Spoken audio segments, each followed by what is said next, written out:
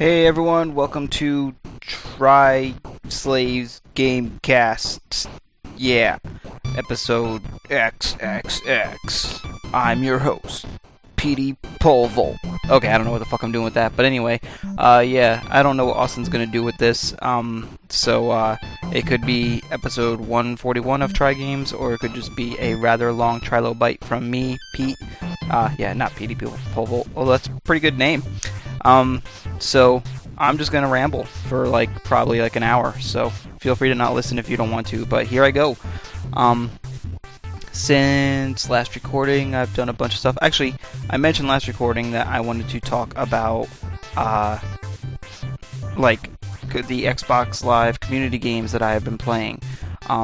So I am going to look on my Xbox here. Sign myself in. If you want to add me to your 360 friends list, my gamer tag is GS space Riven, RYVVN. You should totally add me. Play some games. Woo! I do have a year's subscription to Xbox Live now. I don't remember if I mentioned that last time, but I did get a year subscription on the cheap, so I took advantage of that and am now signed up for a year's subscription of Xbox Live. So how am I gonna do this? Let me see. Go to community games. Alright, so I think I played about maybe 12 or 13 of these, so I'll try to go through them quick, but I might stop and dwell on a few of them that were more interesting than others. So, the first one that I want to talk about is this game called A Fading Melody. It is a 2D platformer game with a very interesting art style. Very, kind of just I don't know, I can't describe art, I'm not an artist. I'd say it's very stark, just kind of black on white. I mean, the backgrounds are kind of stylish and stuff. It's I'm gonna bring up the, oh, it doesn't bring it up this way, damn it. I was gonna bring up the screenshots of it, but you can't do that in the actual downloaded thing. You have to do that in the game search part of Xbox Live, because NXE is stupid. So anyway, yeah, you're just this silhouette of a character. It's supposed to be I guess you're running through a dream or something. And it's very just artsy, and the music, from what I remember, was pretty good. Very atmospheric, and I don't know, it seemed very simple. You just kind of run and jump on these weird little creatures, kind of any kind of platformer game, like Mario or whatever. And I don't know, in a way, I mean, it doesn't remind me of Braid and Mechanics, just in its kind of sort of pretentiousness. But I don't know, it seemed fun. The problem with community games is that you have a very strict time limit on how they don't their demos aren't just set up to be okay, we're going to give you this X amount of game as a demo, and that's all that you can access. For apparently all the community games, it's okay, we put out the full game, but you can play it for only X amount of minutes, and then it cuts you off. So, which I guess isn't entirely true, because, well, I'll get to it later, but another game did it a different way. I don't know, but all the community games do have time limits on them. So, you can only go a few level, into the second level of this, I believe. And then, actually, no, this game did it too. I am stupid. Stop listening to me. I believe this game, when you get to the end of the demo, it brings up a thing that says you can walk one direction to purchase the game, or jump off a ledge to exit the demo. If I remember correctly, it did that. But just so I'm not sounding completely dumb, all the community games do have time limits as well, as far as I know. So anyway, Fading Melody is an interesting game. It didn't give me enough of the demo to really tell me if I want to purchase it or not, because it was kind of the same thing as when we were talking about And Yet It Moves on a couple episodes back, where if it doesn't introduce new mechanics or other interesting things, then I don't want to play this game for the entire duration of the game. It needs to introduce more than just what's shown in the demo, and since the demo doesn't really show anything else, it's a hard tell if I should purchase or not. But in the basic summation of the game, it was interesting. Yeah, anyway, I'm just going to move on. So the next thing I have on here is Aquarium HD, which is just a fish tank simulator. Actually, I'm going to touch base on this one, Aquarium HD, and let me find the other one. Where is it? Where is it? Where is it? Where is it? Where is it? La la la la la. There's another fish tank thing. Oh, My Fish Tank. These are two fish tank simulation things where it's basically just putting a fish tank on your TV. You can add in fish or take away fish, change scenery and stuff like that. Now, the problem with these, I thought they were kind of cool because it is kind of cool to just have something on the background if you want. But the major flaw with both of these things is that you can't turn off the controller. So, if you're using a wireless controller to start it up and you try to turn off the controller to conserve battery life on it or whatever, or if you have your controller set for, actually I don't know if it's set, I don't know if it's automatic or not, but like when the controller turns off after a certain time limit, it brings up that please reconnect controller thing. And it's annoying and obstructive to the cute little fish tank you got going on there. If you have that in the game, it kind of defeats the purpose of being able to have this thing up as a background while you're doing other things. Now, as for the fish tanks things themselves, because that's just a built-in Xbox thing, it's not. I don't know if there's any way they can program it to not do that. Your alternative options obviously would be to use a wired controller, which it doesn't matter, but then you just have, if you didn't want to have a wired controller laying around, or if you don't have a wired controller, you don't have that as an option. And then there's also the, Xbox Media Remote, which you can use to start games and stuff. So, I know, previously when I've, when I got the first Xbox 360 at launch, and it came with that little smaller remote as a bonus for, initial, early adopters of the 360, sometimes I could play games with that, for instance, like Pac-Man or something on the Xbox Live Arcade. I could, I wouldn't have to turn on my controller. I could just start it up with that remote and play with that remote if I wanted to. So theoretically, if you had a remote, you could start one of these fish tank things, and it wouldn't ask you to reconnect a controller because it's just recognizing the remote as a controller. So that could work. Now, although you might not be able to do all the options depending on what buttons correspond to what on the remote, because I forgot how it worked. But anyway, in the fish tank things, you can do different things. Okay, my personal opinion between the two, and I know you don't even give a fuck about fish tanks, but I'm telling you anyway. My personal opinion between the two fish tanks is that My Fish Tank is better than Aquarium HD, because Aquarium HD looks better, but it's limited in its options. There's I think 6 different species of fish you can maybe 8, I'm not sure, you can mess around with, but you can add or subtract from the different species, and you can just change the background image, but that's probably why it's HD, is because it's just using one static background image. Whereas My Fish Tank, you can actually, it doesn't look quite as good, it still looks good, I think, but you can do things like you pick the background image for the fish tank, but then you can change the stones, you can place down plants and other things which you can scale and move to different areas of the fish tank, and other little aesthetic things you can put in the fish tank. You can add bubbles in and stuff like that. And I think there are just more species of fish that you can put in there. So, overall, I think the My Fish Tank's better just because of its range of options. It's as if you really have a fish tank and are decorating it how you would want. Sort of. I mean, obviously you can just go get a real fucking fish tank. But anyway, yeah, that's it for that. Move on away from fishies.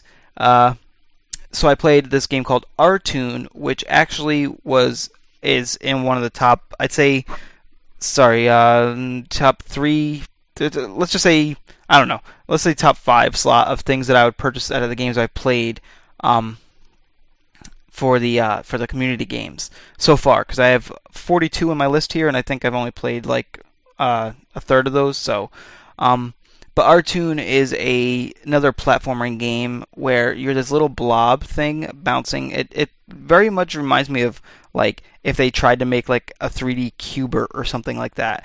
You're just kind of bouncing on these little. I think they were hexagonal. I don't know, but they were these little platforms, and when you bounced, you would add color to it. And then you gotta kind of keep your bounce going, from one to another. There are spaces in between where you can fall off, or you can just move in a wrong direction and drop off, and that costs you a life or whatever. But your basic goal is to color up all the patterns to unlock an exit platform. So you're kind of just following these platforms along its set path, bouncing and bouncing and bouncing. And there's other bounces you can add, like you can do a super high bounce if like the platforms are spaced too far apart, or you can do what's like the part of the game is chaining together the bounces to make a combo. Like as long as you keep bouncing and adding color, like each bounce, then you're comboing up. So if you rebounce on something, you lose your combo. If obviously if you fall off, you lose your combo, things like that. But you can like add multipliers by doing what's called I think a low bounce or something, where it's like you basically it's like a heavy drop, like a real quick drop, so that it requires a little bit more skill, because if you do it too early, you could end up quick dropping between the spaces between the platform and losing a life. So there's some skill involved, but the art style is very well done. It definitely looks like high production, and well, I mean, I don't know if I'd say high production. It appears high production. It kind of trippy and stuff, and the music from what I remember was good. But yeah, I mean, it's just a simple puzzle platformer that looks like it does get harder. It has a ton of levels in it. You only get to play a few in a demo, but I would definitely recommend, since these are all demos, you can always go download them and try them and see if you like them. Artoon would definitely be a game that I would consider purchasing. In terms of purchasing, just so you guys know, that I don't know who knows this, but I mean, I didn't even know the community games were out there. Like, it was something I just stumbled upon. I never realized that this thing had launched and that community games are out there and downloadable and playable. So I just kind of stumbled upon it, and then I was like, oh shit, I'm going to download a bunch of games and try them out. But the community games go 200, 400, or 800 points, and it seems like most of the games I've been stumbling across have been like roughly 400. There have been actually some games that are 200, which actually like they should be more. So I'm not going to go into what each point value of each game that I played was, but for 400 points, I'd probably buy most of these games. For 200, I'd probably buy anything. I mean, maybe not anything, because there are some things that like are just not worth any money, but yeah. So just to give you an idea of how much these games cost, anyway, Artoon I think is probably a purchase I would make if I were going to purchase a community game.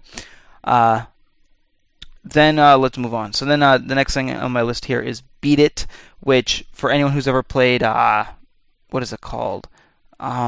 It's where it's like Bop It. That's what it's called. You can bop it, twist it, pull it, whatever. It was that like weird toy that like had like a thing on one end that you can pull out. It was like just like a big stick, and then a button that you can press or whatever. And I don't remember what else you could do with it, but like this is the Xbox 360 equivalent of that, where it's like it tells you to do things like press it would be it would show a button and you press it. There's a twist it where you like rotate an analog stick. What else was it? Pull it or something, may have been a trigger. Yeah, there's just different things like that. And it actually has a bunch of them. And then the way it's supposed to be like a party game where you can pass the controller. So you get a couple people together, you start it up, you play. If you fail, you pass it along, or maybe if you succeed, you pass it along. I don't know how you're supposed to do it, but because I didn't play with anybody else. But the main problem with this game is that it is not very responsive. I failed multiple times while doing the correct action, so that was just the major downside to me. And then this game automatically became the do not buy this pile. I mean, it seems fun, like a quick fun party game, but it doesn't work properly, so that automatically negates any fun it offers. So then moving on. Next game on the list is Blow. Now, I don't want to talk too much about this game because I'm going to probably cover it in a different medium in some form if I ever get around to not being lazy. But real quick, it's a puzzle game that revolves around bubbles. It's like a pseudo Incredible Machine type of game where like you're placing down objects. And this from what I saw, it was really just fans. You're placing down fans and setting the speed at which the fans are blowing, and you can actually add temperature or decrease temperature from them to add effects to the bubbles. And your point is to like blow the bubbles to the exit of the stage. And actually, that game is also up there in games I would purchase. So. If I got this right so far, out of my top, man, I got a lot of games I would purchase. I mean, Fading Melody was a maybe, but Artoon and Blow were definite, like, probable purchases. So anyway, let's move on. Carnival Showtime is another platforming game, but it's very interesting in that, I mean, as far as I saw, there was no actual platforms that you jump to. You just jump to these, like, you're just kind of an acrobat on these spinning things. It's hard to, this is hard to describe. It kind of like reminds me like a pinball stage layout or something, where it's like it's very vertical, and you're flinging your like acrobatic mannequin type looking guy through the air, and there's these like what would look like they look like pinball things, like the bouncers. But what they are is they have these hands that like you can reach out and grab your mannequin guy with, and then they keep spinning them and spinning them and spinning them, and you relaunch them higher, and you just keep launching higher and higher, and you're popping balloons along the way or collecting balloons or something. That is very well, like the art style in that is very well done. This also looks pretty high production value, and it seems fun, but again, it's one of those things where I'd be worried that it's going to be that throughout the entire game. The demo kind of cut me off short, and the game doesn't actually seem like it's very long. And I think this may have been one of the more expensive games, but it was up there in a possible purchase for me because it seems interesting enough that I would want to kind of keep playing it and see where it goes, see if it gets harder. Plus, I remember them talking about this, I think on 1UP for when the IGF thing was going on at GDC. Those are a lot of acronyms. IGF is the Independent Games Festival. GDC is Game Developers Conference. I remember them talking about this game and it being a interesting game to look into. So yeah. Anyway, that one seemed really good. It seems like a lot of the games on the community, like in the community section, are platforming games. Maybe that's just because those are the easiest types of games to make. I'm not sure.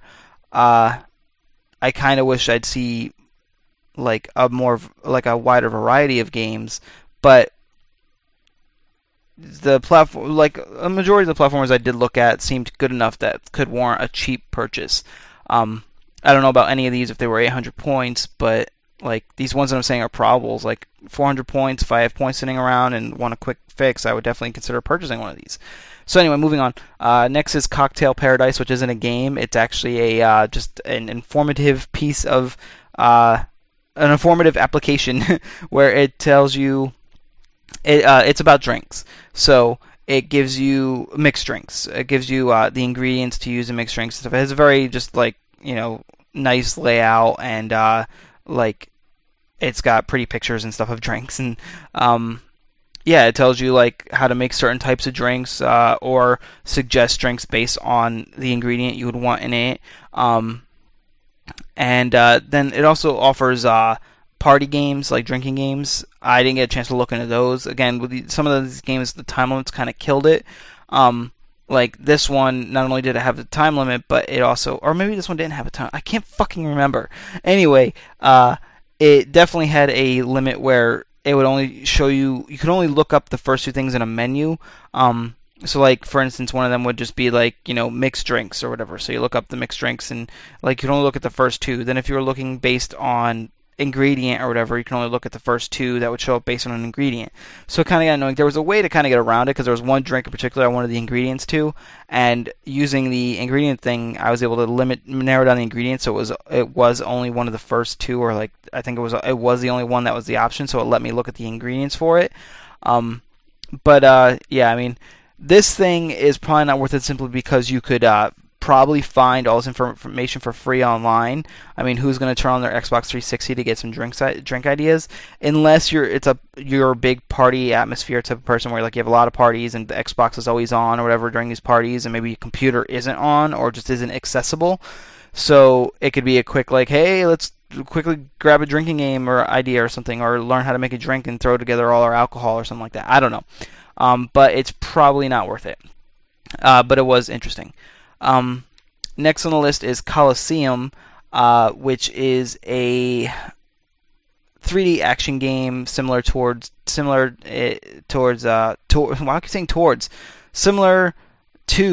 like I'm trying to think of like, I mean, I want to say like God of War, Devil May Cry, things like that, but obviously not as like high production. But it does have an interesting art style. It's very cel shaded, and it seems cool. It's combo based. You know, you're like a warrior type person, and you hit combos to do your different like move sets and stuff, and you're beating up dudes. And it actually seems pretty cool. Now, from when I first downloaded it, I thought it was a multiplayer game, which I think there is a multiplayer aspect to it, but I didn't get into any of that. Because I was just trying the training and single player stuff, and then my time limit ran up. I think you can go back in, and I might be able to try multiplayer. Apparently it's looking at the description real quick. It looks like it's only local multiplayer. I don't know if it's only local multiplayer. It may not be worth it unless you have a person who plays with people a lot.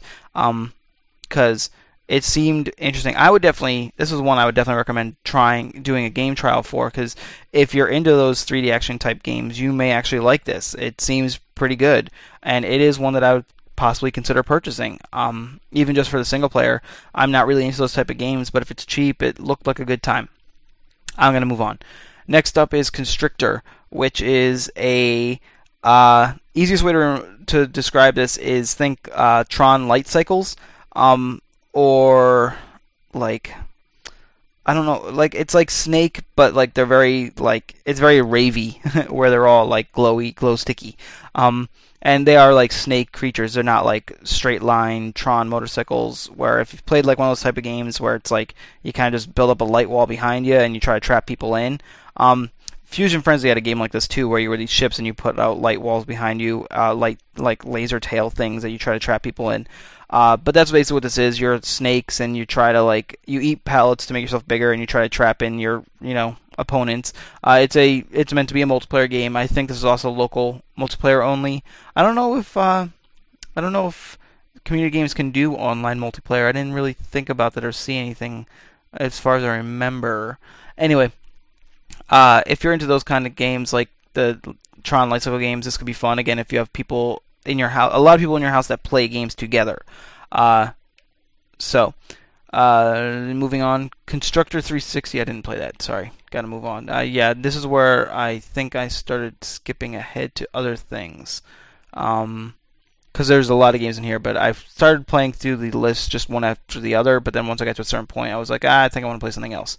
So let me move ahead to what else I tried. Okay, so here's this game called, I don't know if I'd call it a game. It might be more of an application. It's called Frigi, like refrigerator, but Frigi. Like if you gave your fridge a pet name or something. What it is, it's basically, those bright, colorful letter magnets you put on your fridge. Yeah, this turns your TV into a huge bright white slate with those colorful magnets on it, and you can move those magnets around and spell words and stuff. And yeah, it was funny when I turned it on to show my girlfriend, because she's always talking about those fridge magnets. But I think she's more into the the poetry, the words where you make like poems or stupid obscene sayings out of. Whereas with this, it's just like colorful, like those old magnets you probably maybe had when you were a kid or something. I, with the words that were available in the demo, I was able to spell out shit, and I giggled and then turned it off. So that's probably not worth it. So then moving on. Let's see here. Then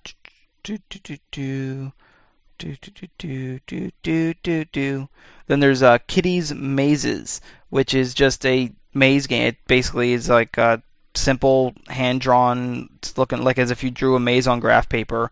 And you have, your character figure starting somewhere in the maze and end point somewhere else in the maze, and you just walk your character figure through the maze. And I mean, it works. I wasn't like normally what mazes, what I'll do is I'll sit there and I'll try to map out the correct path before I might mark any line on it. But for some reason with this, because it's a video game and there's a character and stuff, I immediately started moving and just walking, and I did walk into dead ends and had to turn around and figure my way out. And then it times you and stuff, and you try to get out and set a good time. But I don't know if it's really worth buying. I mean, I could just make graph paper mazes or something, or probably find mazes online. Now the next game is really interesting. This is called Kodu Game Lab. Kodu Game Lab. Kodu. Kodu. I don't know. Game Lab. It's a create a game. it comes with stuff preloaded, so you don't have to create anything, and there are already apparently people making games for this that are out there available community-wise. It's kind of like Little Big Planet on the 360, but like community-wise, so it doesn't have the high production value. It doesn't like, it's not as like high-end, but it's pretty cool. I mean, and it uses like simple mechanics to make scripted actions. So like when you first start the game, it gives you this little character and it says it wants you to move the character to a tower. So you open up it's a lot. It's definitely heavily menu driven, but they're all pretty intuitive. You open up a menu and you go into the character menu thingy and click on the character, and then it just says like, you know, it's a simple when this, do this type of thing. You know, if this, then this type of thing. So you can set up for any buttons or whatever you want. So like, for instance, you set it up so like when the left analog stick is moved, the character moves. It's very simple. So then you go back out into the game and you move your left stick and that character is moving. And there are a myriad of different things you can do. I mean, I saw things from like multiplayer shooters where you're like, I mean, it's all very simple graphics. You can't really do much of the aesthetic look of the game, but you can make some interesting gameplay types. So it was kind of just like a 3D shooter. I mean, it wasn't first person or anything, but like you were just like this little character jumping around this like little environment, and you know, you move your character to aim the reticle and shoot your opponents. Very reminded me of like the shooting mini games in like Super Monkey Ball or something on the Wii. And then I saw a game which was like hovercraft racing, where you also can shoot your opponents, but you're racing around a track and stuff. And I think there was some other stuff I saw, but I can't remember right now.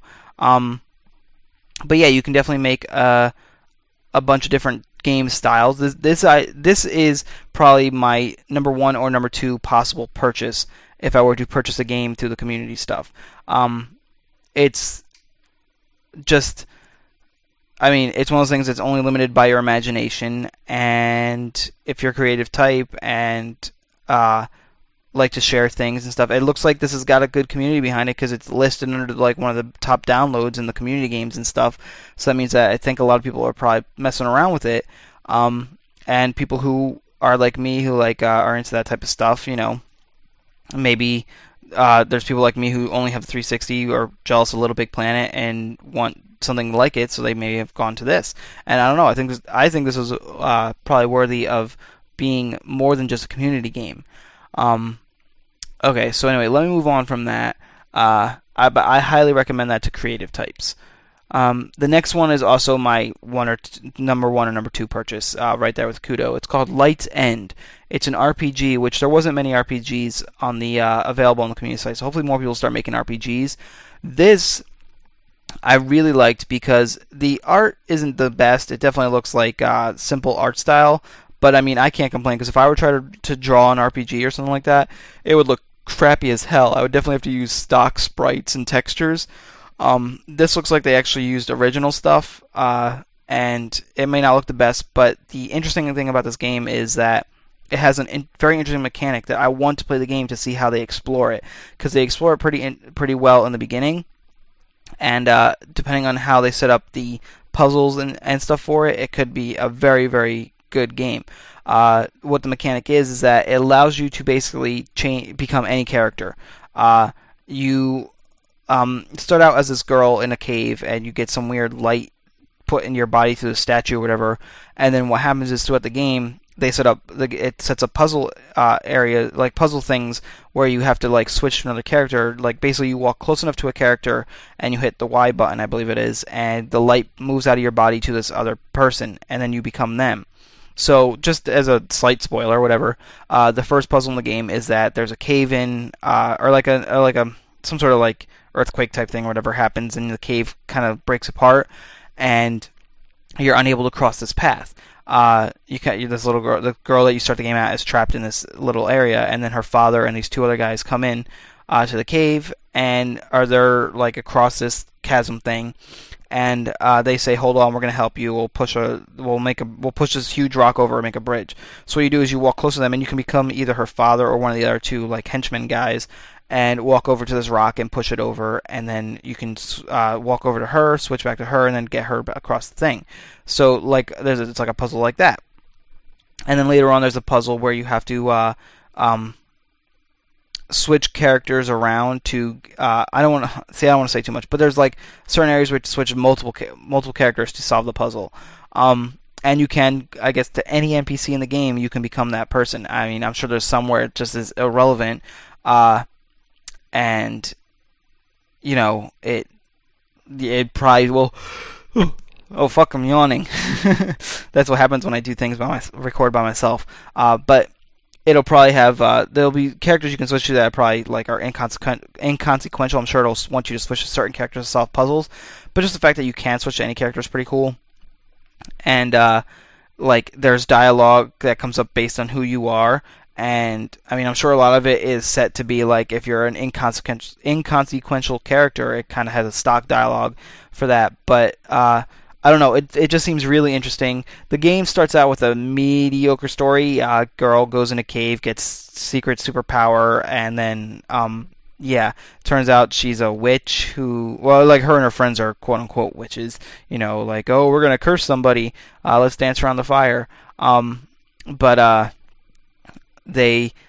think that what's going to happen is that a curse she sets off actually comes true or something. I'm not sure, but either way, she's like, oh, I hate my life, I hate my father, wah, very emo and annoying. But if they get away from that and like you're not her for the whole game, which obviously you can be other characters, so like if it doesn't focus on her, if it at least gets away from the wah emo stuff, the story could be very interesting. Apparently her brother got forcibly recruited into the army or something like that, so I think that might play into it later. So yeah, RPGs for me are definitely the important things are story and locales. So as long as it changes up, like as long as you go to interesting locations and the story stays interesting, I would definitely be into it. It's actually, I think, one of the cheaper games. I know I said I wasn't going to talk price, but this one I definitely will probably purchase because of its cheap price and interesting concept. So yeah, let me move on. I don't know if there's anything else I really tried here. Let me just look real quick.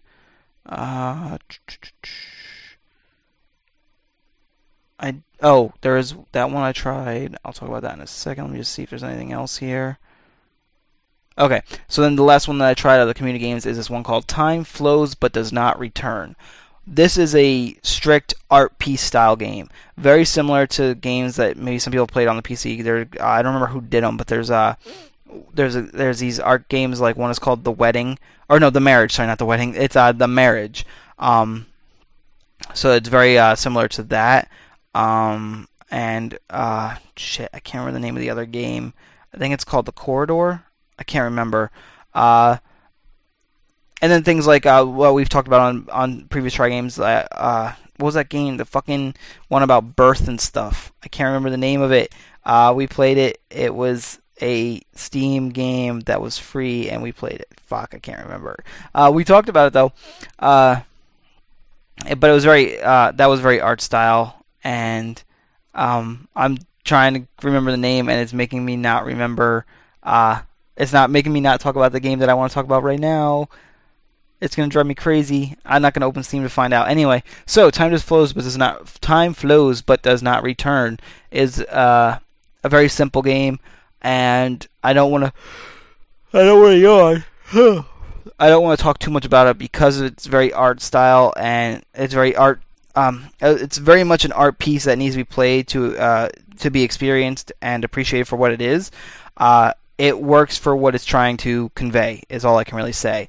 Graphically, it's not very good. It's obviously not meant to be good. It's just meant to convey a thing, and in it you can pretty much get the whole experience through the demo, so you don't even need to purchase it. I mean, I think it's one of those things where if you want to support the guy who made it, or the person who made it, I don't know if it's a guy, but he he seems like it's not so much he wants your money, he just wants you to experience this, and he asks, like, in it, you basically you play through the game, then there's another menu option for what the game is about, where he kind of, it's just text where he kind of explains what it is that you just went through, and I did play the game first, and then read the text, and was like, yes, I totally got that, that's exactly how I felt, what I experienced. And then he asked, if you played it and if you have any thoughts on it, to email him and express those. So it seems like he's more interested in just having people experience this and then talk with him about it. There's nowhere where it mentions, if you purchase it, you get this unlocks or whatever. So I think he wants people to just download the demo and try it. So I would suggest definitely doing that. Obviously, it's not going to be something you're going to want to buy unless you really, really like these art style games and want to support the people who make them. Yeah.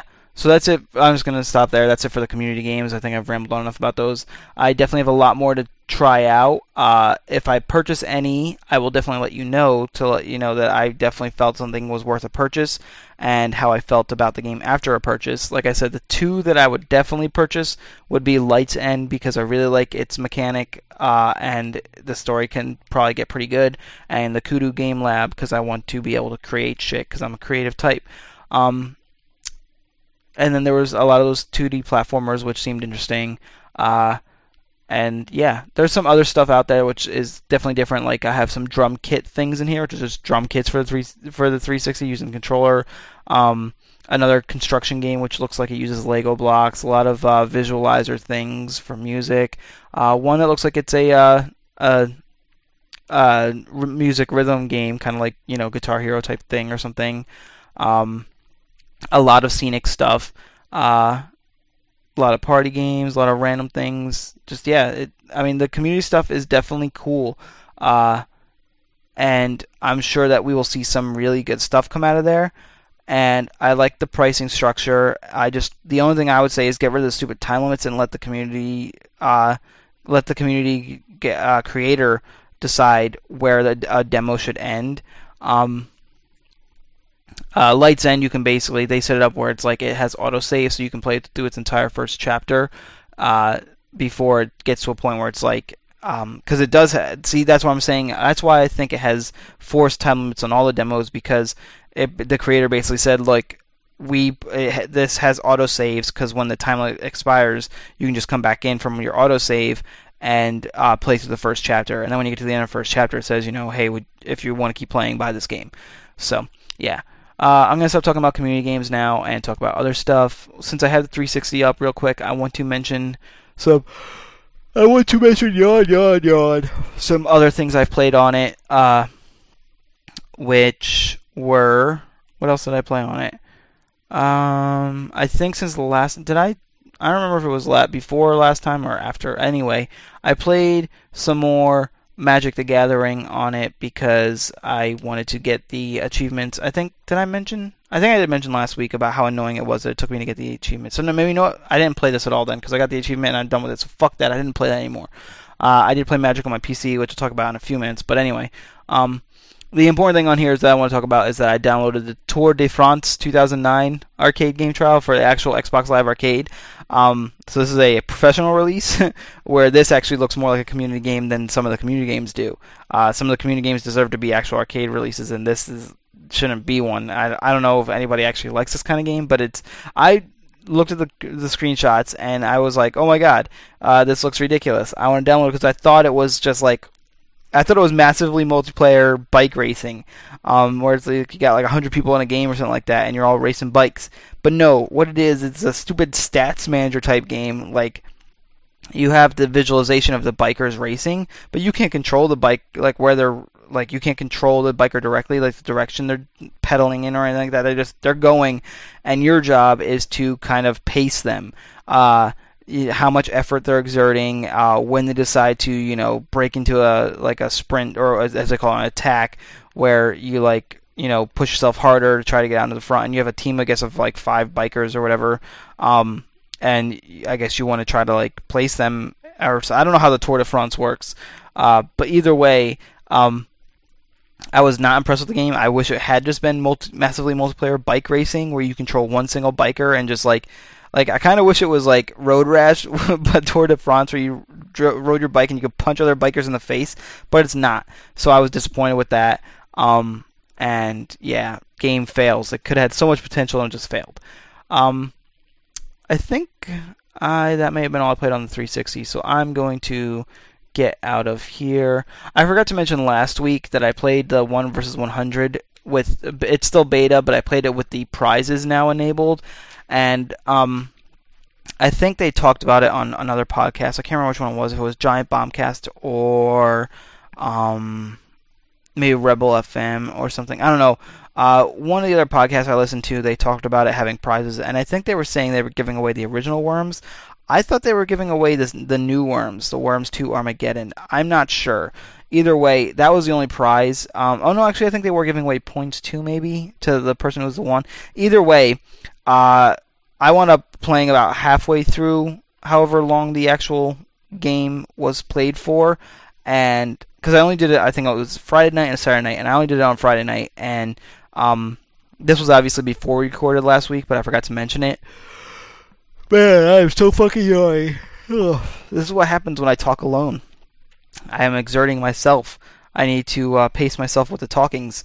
But anyway, me and my girlfriend played, and we really wanted to be the 1 or the 100, because when you're the crowd, you can still win a prize, but you have to be one of the top 3, and there's tens of thousands of people playing, so that's a lot of people. So we never got to be the 1 or the 100 in the hour or so that we played, so we gave up and stopped playing. But I mean, the game could be really fun if you get to be the 1 or the 100. I think they need to suck it up, and because it's ad-driven, make multiple instances of the game where you have at least a higher chance of being the 1 or the 100. Because, I mean, if close to 100,000 or more people are in one huge game lobby, your odds of being that 1 or 100 are so slim. And, I mean, there was a time during the beta when I know it got up to, I think it got up to close to 1 million. I mean, if it starts getting that many people on a regular basis when there's prizes now offered, you're never going to get to be the 1 or 100. Apparently, the fucking press got to be a lot, because a lot of people on podcasts have mentioned how they got to at least be the 1 or 100. And me and my girlfriend have been playing a lot, and we never got to be. And it's very disheartening and makes us not want to play. But yeah, we did play with the prizes, and I mean, it's cool that they're giving out prizes. It definitely added more to the atmosphere, because now the 1 or the 100 are definitely trying a lot harder. And you definitely feel the tension and urge to be one of those people. But yeah, it's such a disappointment when you don't get to be. So I think that's gonna not. I don't know. I mean, I guess there are people out there who will constantly stick with it, with the hope that they will get to be in those groups. But I think a lot of people will drop off after a couple weeks when, even though there's prizes, if you're not one of those, if you're not the 1 or 100, after a couple weeks, you're just going to get so disheartened, you're just going to be like, screw it, I'm just not going to waste my time with this anymore. So that could be, I mean, it'll be an interesting experiment when it goes live and see what happens when it comes out of beta. But anyway, enough of 360. Let me talk about other stuff. I forgot to mention that on my PS3, I think this was before we recorded last week. I forget to mention a lot of things, but I tried a little of the what is it? The plastic thing, the Kung Fu plastic. God damn it! Is it plastic Kung Fu? Kung Fu plastic? The one that the Media Molecule people made, the Little Big Planet, where it's fists of plastic fist Zen Kung Fu. Oh my god. I don't want to turn on my PS3 to remember it, but it's whatever the Kung Fu game is that they made on there. I can't remember the name of it. I think it's Plastic Kung Fu, but I think that's totally wrong too. So, whatever. It bothers me. I'm forgetting so many game names today. I'm just terrible. But anyway, so I played some of that, and it was fun for a good a few minutes. That might be one of those games that's might be fun to throw down with my girlfriend. If let's see, we're gonna watch a movie, but we're just not ready to start just yet or something. You know, the PS3 is all ready to watch, but we're not just ready to start it for some reason. Maybe we're making popcorn or something. Throw that in real quick and have like a quick little battle. Like she was watching me play, and we were both giggling because it was kind of ridiculous. And yeah, what else? I played some more Burnout Paradise. I threw that in for a minute. I want to get back into that because they've released, Big Surf Island, and I want to play that. But I'd feel stupid buying it if I didn't do most of the stuff on the mainland. Tired Pete. Anyway, yeah. Let me move on to other interesting stuff because now I am really rambling, and the meat of I went over the community games, which is what I really want to talk about, but I also wanted to mention stuff on the PC. I've been getting into a lot of betas lately. I talked about Tiger Woods last time and how I feel about that, and that game I started out like when I got in the beta, I was like, yes, play some free golf, Tiger Woods Golf Online. That's awesome. I kind of fell out of that quickly because golf is only fun, I think, for me when I'm playing with other people. I used to play Tiger Woods a lot with Charlie, and I don't know, it's like, hang on, I'm gonna have a sip of something, so you might hear it. Some homemade iced tea right there. Pretty tasty. So yeah, Tiger Woods Online, I used to play a lot with Charlie, and that was fun. The problem with this is that, if I'm going to play this, I want to have it as a podcast game or something, but I can't really listen to podcasts while playing, because if I'm playing computer games, I like to listen to podcasts through my computer speakers, not on my iPod, because why have to put on headphones and, use up my iPod battery when I'm at my computer? Now, with Tiger Woods Online, they have this annoying thing. I know I'm not really supposed to be talking about stuff like this, but I got to get this off my chest, because they haven't fixed it yet. They have no option to turn off the in-game music, and it causes other things to screw up. Like, it causes my iTunes to stutter, it causes the in-game music on Tiger Woods to stutter when I try to do a podcast while playing. So, I can't really do anything else while playing that game except play the game, which is very annoying. I have been just listening on my iPod, but I don't like to have to do that. So if they fix that, I'll probably go back to playing it a lot more and testing it and stuff. But I want to be able to listen to podcasts and stuff while playing it. Other than that, I've been in the Magic beta for Magic Online has a beta for this new set that's coming out, which is called M10. I think it means it's the 10th anniversary of Magic. I'm not actually sure. I thought Magic was around a lot longer than that, because I remember playing Magic way more than 10 years ago. At least I thought I did. I don't remember. I definitely played Magic before I was 17. So I'm not sure what M10 stands for, unless it's the 10th something. I don't know. Anyway, maybe it's the 10th anniversary of Magic Online. I don't frickin' know. Either way, they're putting out this new set. It is the 10th edition. Because anyone who follows Magic knows that they had things like 6th edition, 7th edition, 8th edition, and then there's other series too, like fucking the Tempest series or whatever, things like that, the Odyssey block and things like that. But anyway, this is the 10th edition, and maybe that's just what it stands for, it's 10th edition. So anyway, for Magic Online, they need beta testers to test out how I guess these cards are going to work in the environment of Magic Online. So the important thing about 10th edition is that they are changing some rules. They are trying to cater more towards casual Magic players now, because Magic has gotten pretty complicated. I've even stopped playing, and going back to it has made it very difficult because there are so many more mechanics that just confuse the hell out of me. Now, the rule changes aren't going to take away those mechanics or anything. They're still there, but certain other things that it may have been confusing to players, like there's this thing which I knew about from my previous Magic days called the stack, which is how you prioritize what order effects go off in. That I think is still there, but it'll affect combat, because there are ways to do things, and I don't want to go too into detail for people who don't care about Magic, but there are ways to kind of cheat the stack, where it's not cheating, it's just that it was built into the nature of having that implemented into the game, where if your opponent is attacking with a bunch of creatures and then you block with certain creatures, sometimes creatures have activated abilities where you can block and then activate its ability, and what happens is the block goes onto the stack and then its activated ability goes onto the stack. So it's once that block is put under the stack, it can't be removed.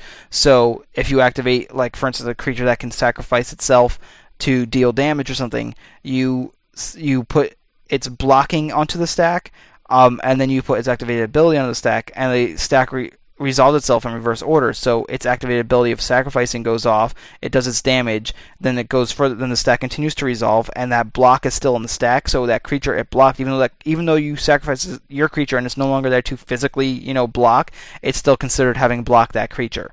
Now what they did is they affected it where there is a certain step, like the whole stack thing is still available, but you can't do things like that because all things happen in a certain step now.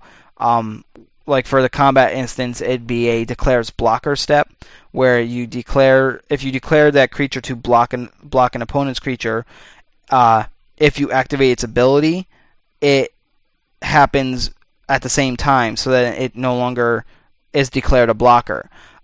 If you let it block and it dies, this is one of the things where it's like if you knew you would do this kind of activated ability thing where you would sack and deal damage because you knew your creature was going to die from the block anyway. So it's a way of like effectively blocking and using a creature's ability before it dies.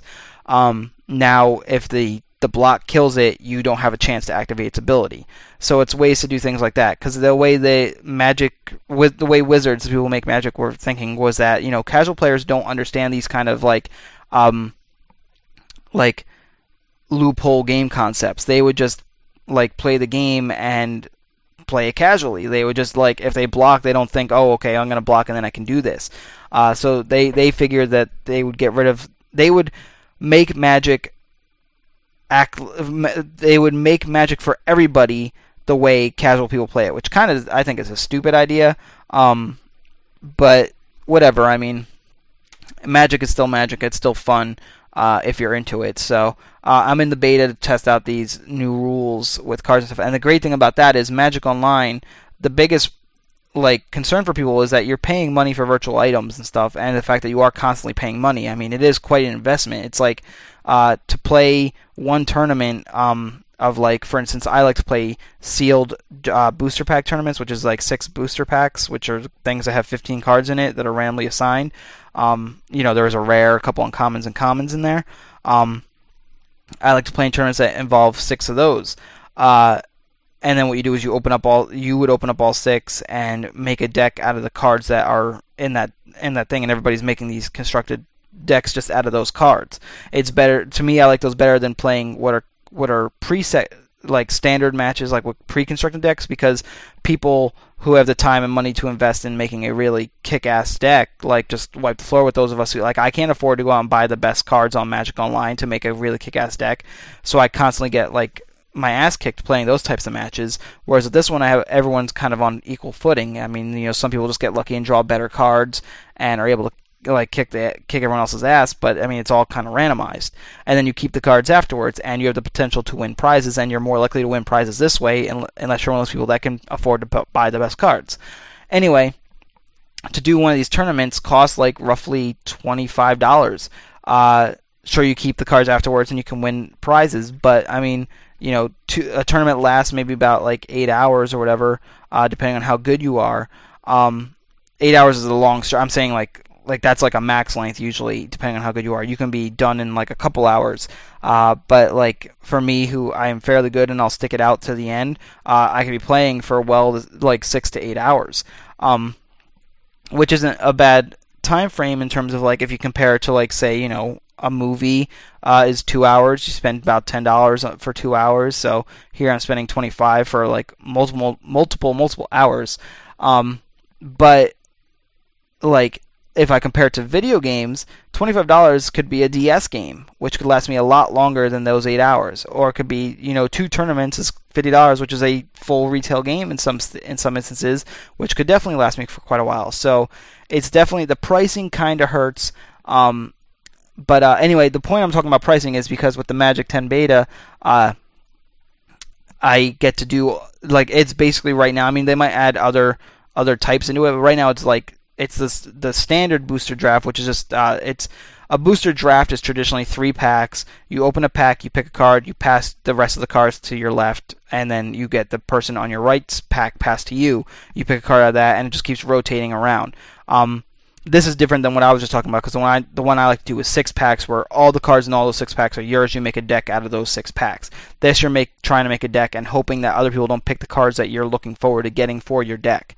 So this is a little bit different, but it's still something that you would pay for. You'd have to pay for the packs if you're playing the regular Magic Online. Whereas this, it's just, you can play, in a day I can play probably 5 or 6 booster drafts for completely free, because it's a beta. So I love that.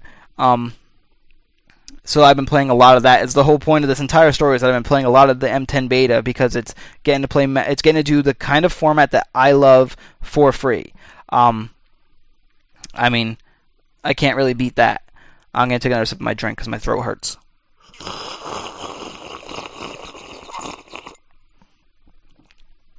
Yes, I'm trying to be annoying with that. Okay, so then I think the last thing I really want to talk about, the last couple things. I'm almost at an hour here, and that's around the time frame I was aiming for, so I'm going to cut it off soon. But after we recorded last week, I played some more Left 4 Dead. I downloaded some map mods or whatever. I played this one called Damn It, which is a single map. It doesn't have it's not like a campaign where it's multiple maps, but it's fairly big, and it does kind of go through goes through the same sort of pacing where it's it starts out kind of slow and simple and leading you along this path. The whole game leads you along the path, but very, very narrow. And then kind of opens up more as you get towards other parts of the map. You're going through basically a dam, and then it culminates to a massive, horde rush at the end of the map. So the interesting thing about this, and I found it really funny, was that I was playing it with just AI partners, and I was doing fairly good. And at the end in the horde rush, there was one tank that came out, which we took down, and then a rescue helicopter came, and as we were running towards it, another horde rush started, and another tank came out, and me and one of the other AI guys got knocked down, and instead of coming back to help us, the other 2 AI guys got on the helicopter and left. So the scenario ended, and I got the credits and everything, but I was dead, and it showed that only these are 2 AI. I think it was Francis and Lewis or whatever are the ones that escaped. I don't remember. But that was pretty funny. But technically I beat the entire map. I just died at the very end. So that was fun. And I think I talked about the survival one last week. Wow, my voice kind of cracked there. My throat definitely hurts from all this talking. I think I talked about the survival map I played last week. But either way, I played this one that if I didn't, it's this basically I don't know how to describe it. It's like a Wild West. It's not really Wild West. I don't know. It's like a shanty building that you're kind of stuck in the middle of. I think it's supposed to be a barn or some burned out building. I don't know. It reminds me of Wild West for some reason. I don't know, but it's called Unstable. Oh, I think it's a horse stable. Maybe, I don't know. It's called Unstable. And what it is the building is very burnt out and destroyed already to start with, and there's woods all around it, obviously, and then the horde starts rushing in and stuff. And as you're playing through it, the building starts getting more and more broken down until there's really nothing left to kind of cover on and stuff. And so that was fun. I recommend that as a map download.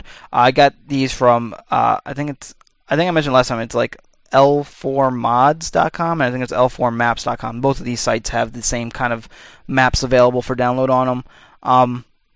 And then I also wanted to mention that after last week's recording, besides playing those map mods, I did just jump on with random people and play some versus mode because I really wanted to play.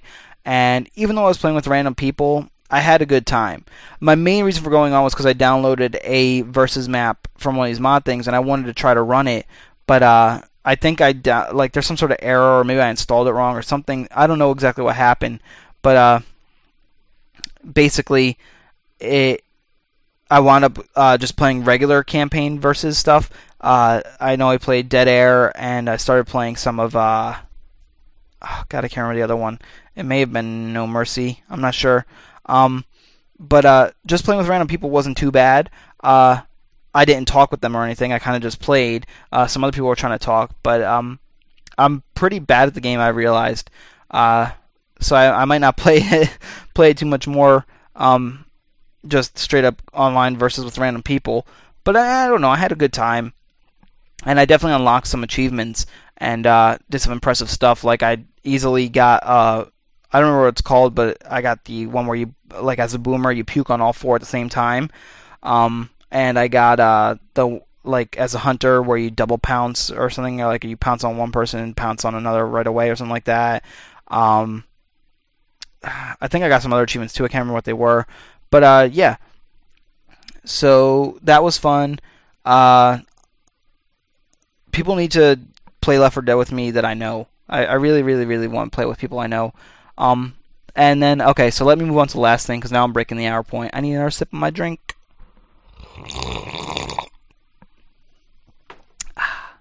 So the last thing I want to talk about is also a beta. It's a beta for Dungeons & Dragons Online. I had this as a news story.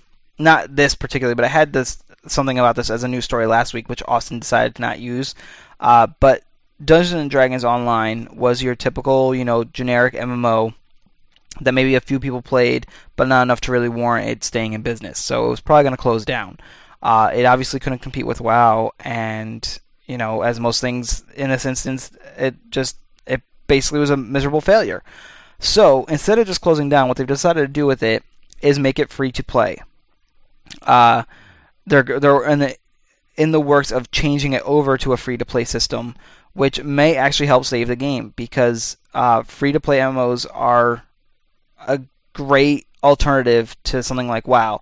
I don't care how, I do care how bad the MMO is, but if it's a decent MMO that's free to play, I'm all for that, because sometimes I just don't want to have to drop technically it's $15 a month, but if it's something I'm going to play with my girlfriend, that was like, WoW was $30 a month for me, because I was paying for both of our accounts. And WoW is a great MMO, but I don't always want to just, with it being a paid subscription, I feel like we have to play it. Free to play means, I can play it and then forget about it for months, and then decide, I want to go back and play it. And there's just the fact that there's no risk involved. You download it for free, you play for free. If you want to drop some money on it, you can.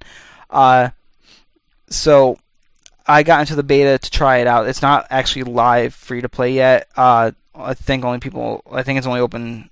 I think that the game might still be subscription based if you want to purchase it now and play subscription based and then switch over to free to play later. I'm not sure how it's working, or if it's only limited to people who are in the beta now, if they shut down the subscription servers. I don't know what's going on. All I know is that I'm playing Dungeons & Dragons Online as part of their beta program, as they're getting ready to switch to free to play. So I am getting to see some of the free to play options in terms of things you can purchase. So last night was the first time I jumped into it. And last night, in terms of when I'm recording this, obviously, not when you're listening to it. Ha ha ha, shut the fuck up, Pete. Anyway, so I created a character, and even in the character creation, there are certain classes that are not available unless you purchase them. Luckily for me, I was able to choose a class that I was happy with, that I didn't need to purchase. Now, they do tell you, the great thing about this is that they tell you, they recommend, I don't know if it's true or not. I guess it is. They would know their game. They put next to it whether or not the class you're picking is good for soloing. So basically, you pick your class it's class, then path, then race, I believe. So you pick your class first. There's melee, caster, or a specialist. So melee is things like warrior, paladin, I don't remember what else there is. Monk is the purchase one. There was 4 classes, and Monk is the one that you can purchase. Monk was said to be a good soloing class. My phone just, I don't know if you heard the ding, but that was a text message. I'm not getting up to get it right now, though. Monk was said to be a great soloing class, but luckily so was Paladin, and I wanted to be a melee class, so I chose Paladin. But then, like, for casters, there's wizards, mages. I don't remember what the purchase one was in that. There's one you could purchase there as well. And then the specialists actually didn't have a purchasable class. It was just things like rogue, bard, and something else, which I can't remember. I think it was like a hunter type thing. Now, these are, like, based off of real Dungeons and Dragons classes and the way they work and stuff. So, like, off the tabletop game. So, I picked a melee class Paladin because it said on it solo ability, soloing very good. Some of them would say solo challenging or things like that. For instance, I think the wizard class under the caster, or maybe the mage or something, is a challenging solo class. It's hard to play. It's hard to do quests alone. I wanted one that I could do quests alone because I don't really like playing MMOs with random people. I don't like having a group with random people. So, made my character, jumped in. As a beta tester, I was awarded, because I did I got my beta code through 10tonhammer.com, which is an MMO site. It's 10tonhammer.com, 10 spelled out. It's a pretty good site if you're into MMOs. Anyway, they were giving out free beta codes, and with it, you also got a code for 500 points to the D&D online store. So I went and checked out some of the store because I was interested in these classes they had to purchase. Now, I only got 500 freebie points, and the class purchases are 595. The point ratio is very similar to actually Xbox Live's, where it's you buy it in like weird increments and for weird amounts. Like, I think 400 points was about $6. Then you can buy like 900 points for about $12. So the more points you buy, you do get a discount. So you're getting extra 100 points if you buy the 900 package, and then there's even bigger packages than that. But to give you an idea of what things cost, these character classes cost 595 points, so that's 600 points. So that's like quite a substantial amount to unlock this character class.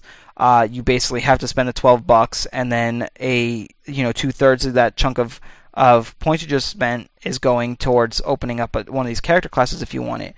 So that's 2/3 of 12 is what, $8. So you're spending $8 to buy a character. And then they're going to be selling things like quest packs, which I won't know until I get further into it how important those are. I almost purchased it because it was just there, and it's discounted. I don't know how long it's going to be discounted for, but one of their quest packs is a Pirates quest pack that offers I think it's it's like one main storyline quest with I don't know exactly how it works out. It's it unlocks an area and then allows you to quest in that area, unlocks certain missions and stuff.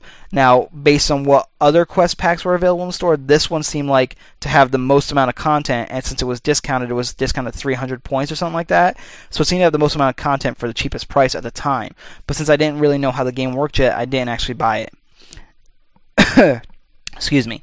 So I did jump into the game and play it a little bit, and went to the tutorial area and stuff, and obviously there are quests that are already built into the game. You're not going to be forced to buy quests, I don't think, which is good. But the whole free-to-play thing and quest stuff actually works very well for Dungeons and Dragons, because you figure when you buy a Dungeons and Dragons tabletop booklet or something, you are presented with a certain amount of stock quests. Then you can obviously have the ability to just create your own quests, which I don't think you're going to be able to do with D&D Online, although that would be really awesome if there is a create your own quest option.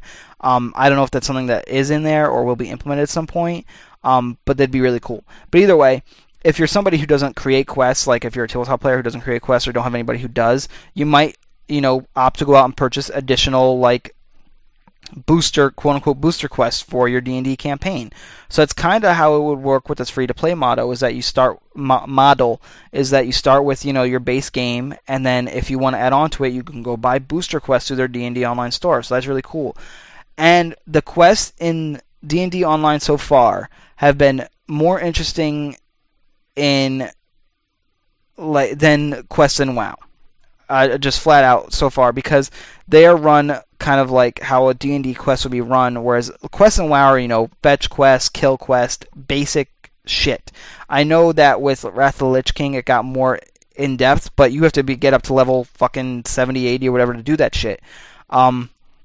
This, right off the bat, it was a very interesting thing. I mean, I was thrown into a, like, D&D is big about grouping, so, like, I guess, like, if you're gonna solo, you might get, like, AI companions, I'm not sure, but, like, right off the bat in the tutorial, I'm thrown into a group with this, like, random ragtag group of people going into this caves and stuff, of AI people, and, like, they have your D&D classes, like, there's the rogue, there was, like, a caster person, I think a cleric or whatever, and, like, another warrior type person, I think, and there is voice acting in the game.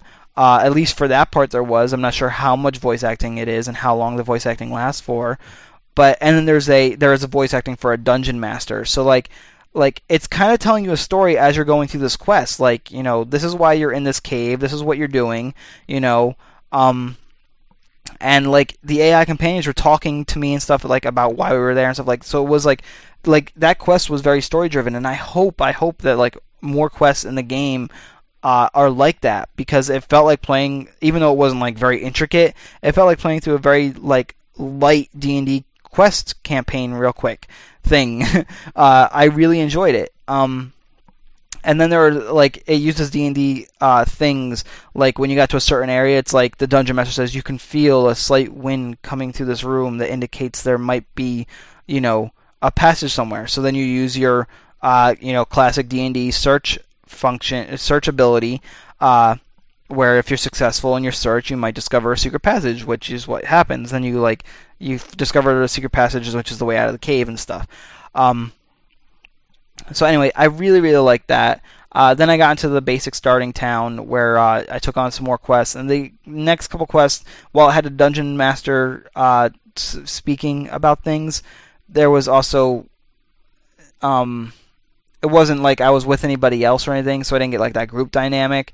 And the quest was kind of simple, just like one of the first ones was I protected the stone while these weird shadow cultist things came out of nowhere and tried to attack it, and I killed them. And then the second one was me. Well, the second one was kind of cool because it was I had to go get some scroll in this stock warehouse thing, which some other wizard apparently had put a protection spell on it. So I battled my way through the warehouse killing rats and spiders or whatever, but it wasn't like you have to go and kill X rats or whatever. You just like had to get to where the scroll was, and then where the scroll was, there was this like little puzzle thing on the ground. Like, this is how you had to get past this protection, was you had to like use these puzzle tiles and light up these four corners, which I thought was really cool. So far I've already had like some interesting quest experiences that I've never really had in WoW. So I am enjoying that. I hope it goes, like, I hope it has more of these and a wider variety of these really cool, interesting quest dynamics. And as far as, okay, I want to talk about the look of the game real quick. I'm sorry if you can hear that dog in the background. I'll go shoot it after I'm done recording or something. No, I won't shoot a dog. I'm just kidding. I hate dogs, but I won't shoot them. But anyway, the game itself doesn't look the best. I mean, WoW still looks amazingly great because it's of its art style. That is a game that will hold up probably forever because of its art style. When you're stylized like that, you don't ever really look dated. But this game already looks kind of dated, and like, because it's a D&D game, like, I don't know if there would have been a way for them to stylize it in any way. I think they could have, but instead they went for trying to go for a sort of pseudo-realistic look, kind of like Conan and stuff. And honestly, when I started playing the game, it definitely, the visual style, actually, and where you start the game reminded me a lot of Conan. First thing I was like, wait, am I playing Conan? Yeah, it doesn't look too good. But with it being free to play, I mean, it doesn't look terrible, don't get me wrong. But in a couple years, I can see it being considered to be looking terrible unless they can somehow upgrade the graphics or change the style. But yeah, again, with being free to play, you can't complain too much. I mean, it's definitely if this had been like a subscription, purchase and subscribe kind of MMO, I would have been like, ugh, this game looks awful. But since I'm in a beta, and when it switches to free to play, it'll be like, you know what, it's not that big a deal because it is free to play, and considering how most free to play games look, it actually doesn't look too shabby. So yeah, just wanted to mention that. The controls I'm not really into. I like the way WoW controls, and I'm sure there's an option in there, like most PC games, to remap the controls, so I'll have to get in there and fix that. But the off-the-bat controls aren't intuitive. Maybe that's because I'm used to playing WoW. Like, I'm used to being able to move my character by just, like, pretty much, I've gotten used to playing WoW just using the mouse. Because I map, using macros and button mappings, I get pretty much everything I need on the mouse. I can, rotate my camera with the mouse. I can move my character through the mouse. I can cast most of the majority of my necessary spells through the mouse, like all this stuff. The main problem I have with D&D Online is that I can't move with the mouse. I have to use WASD. So, like, I can't just relax. I have to kind of sit up at my computer to play it, which kind of is annoying. Again, that might be able to just be fixed through button mappings, but yeah. So anyway, I don't know if I'm assuming this is a closed beta since I had to get a beta key to play this. When it goes to open beta, or just when it launches and is free to play, as of my experience right now, I would recommend it to people who are into MMOs. I definitely have to play more of it and see if it continues this interesting, like I said, this interesting quest dynamic. But if you're tired of like MMOs that just present you with kill quests and fetch quests, this may actually be a good alternative. And I wonder if it was overlooked, if people didn't realize that quests were presented this way in the game. Yeah, I'm enjoying it so far, and I'm definitely going to play more of it. And I think that about is going to wrap it up for this episode of whatever the hell this is going to be. I don't know if there anything happened in the news recently, but I'm sure if anything important happened this past week, we'll hit on it when we hopefully all record next week. We'll just do maybe a backlog of news if anything majorly important happened this week. I don't think anything really did. Yeah. But so I wonder if Al's getting married right now. I don't know if his birthday's coming up, but I don't know if his wedding was set for today, which I'm recording on Saturday, or if it was a different day, and I don't know what time his wedding was at, but there's a chance that he could be getting married right now while I'm recording it. How crazy is that? Anyway, congratulations to him again. I hope him and Austin and everybody else are having a great time in Jamaica.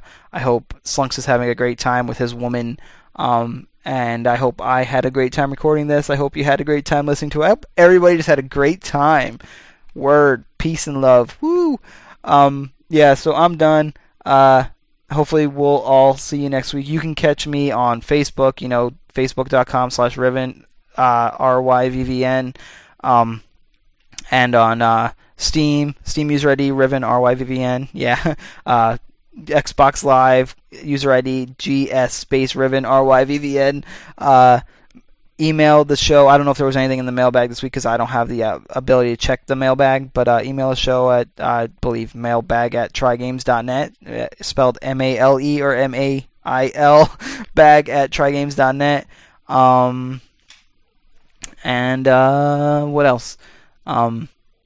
I don't remember. I don't want to misplug Al's thing. I think it's XLM2K at blogspot.com. It's either XLM or XML. No, XML is a markup language, so I think it's XLM. I think. Yeah, XLM2K.blogspot.com. I'm going to say. I hope I'm right. And I know Austin always wants to plug sharkversusoctopus.com. And drfishypants.com, I think. I don't know, lots of plugs. But the important stuff is to go check me out on Facebook. I've been putting up videos, for those who might be interested in, I've been putting up videos of kind of like things I've been doing in Boston. Like there's a couple of videos up there right now, like of the first one is of me checking out the fireworks over the Charles River that happened on 4th of July. I don't know if I mentioned that when me and Al recorded the 4th of July podcast, and I like left the podcast not sure what I was going to do. I wound up wandering out to the Charles River and like checking out fireworks with like about like I think it was like 500,000 other people. And that was like fucking awesome. So I have a video up on Facebook of me doing that. There's a video of me and my girlfriend going out to dinner, and then I'm gonna kind of try to put up at least. I'm hoping to be able to put one up once a week. I definitely have 3 more videos ready to go for the next 3 weeks, which include things like me and my girlfriend going out and bowling, me going to a mall in Cambridge, looking like just kind of go hang out and looking for a job. And then the most recent video I made, which won't be up for a couple of weeks, but which some of you guys may be interested in checking out. And I kind of want to talk about this, but I'd rather save it for the video, which is why I didn't talk about it today, is I went to this rock band party that was actually thrown by Harmonix, and there were Harmonix people there and stuff, and it was fucking awesome. No offense to Austin, I haven't been to one of his parties, but this is probably one of the greatest rock band parties ever.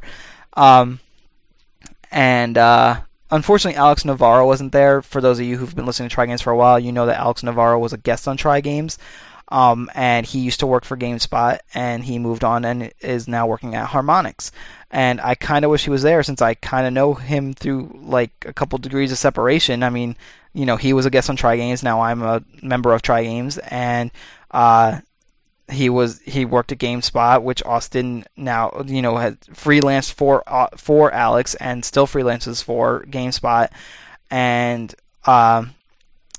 yeah, and I was a community member of GameSpot, if that counts for anything. And when Alex had his Burning Questions column at GameSpot, I wrote in a question and had him answer it, and he kind of made fun of me, so it would have been funny to meet him and be like, hey, you made fun of me. But he unfortunately wasn't there. But anyway, it was a kick-ass good time.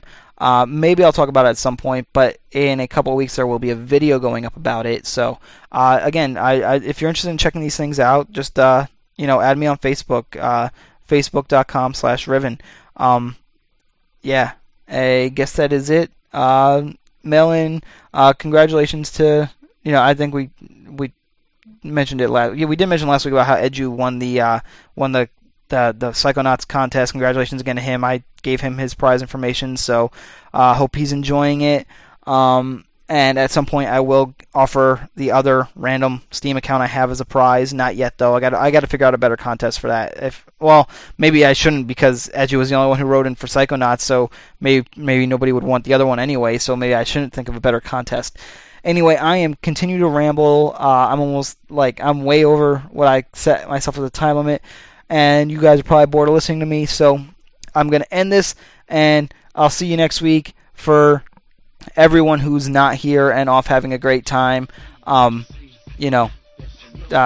for them or something. I don't know. I'm done. Peace. I'm out. Bye.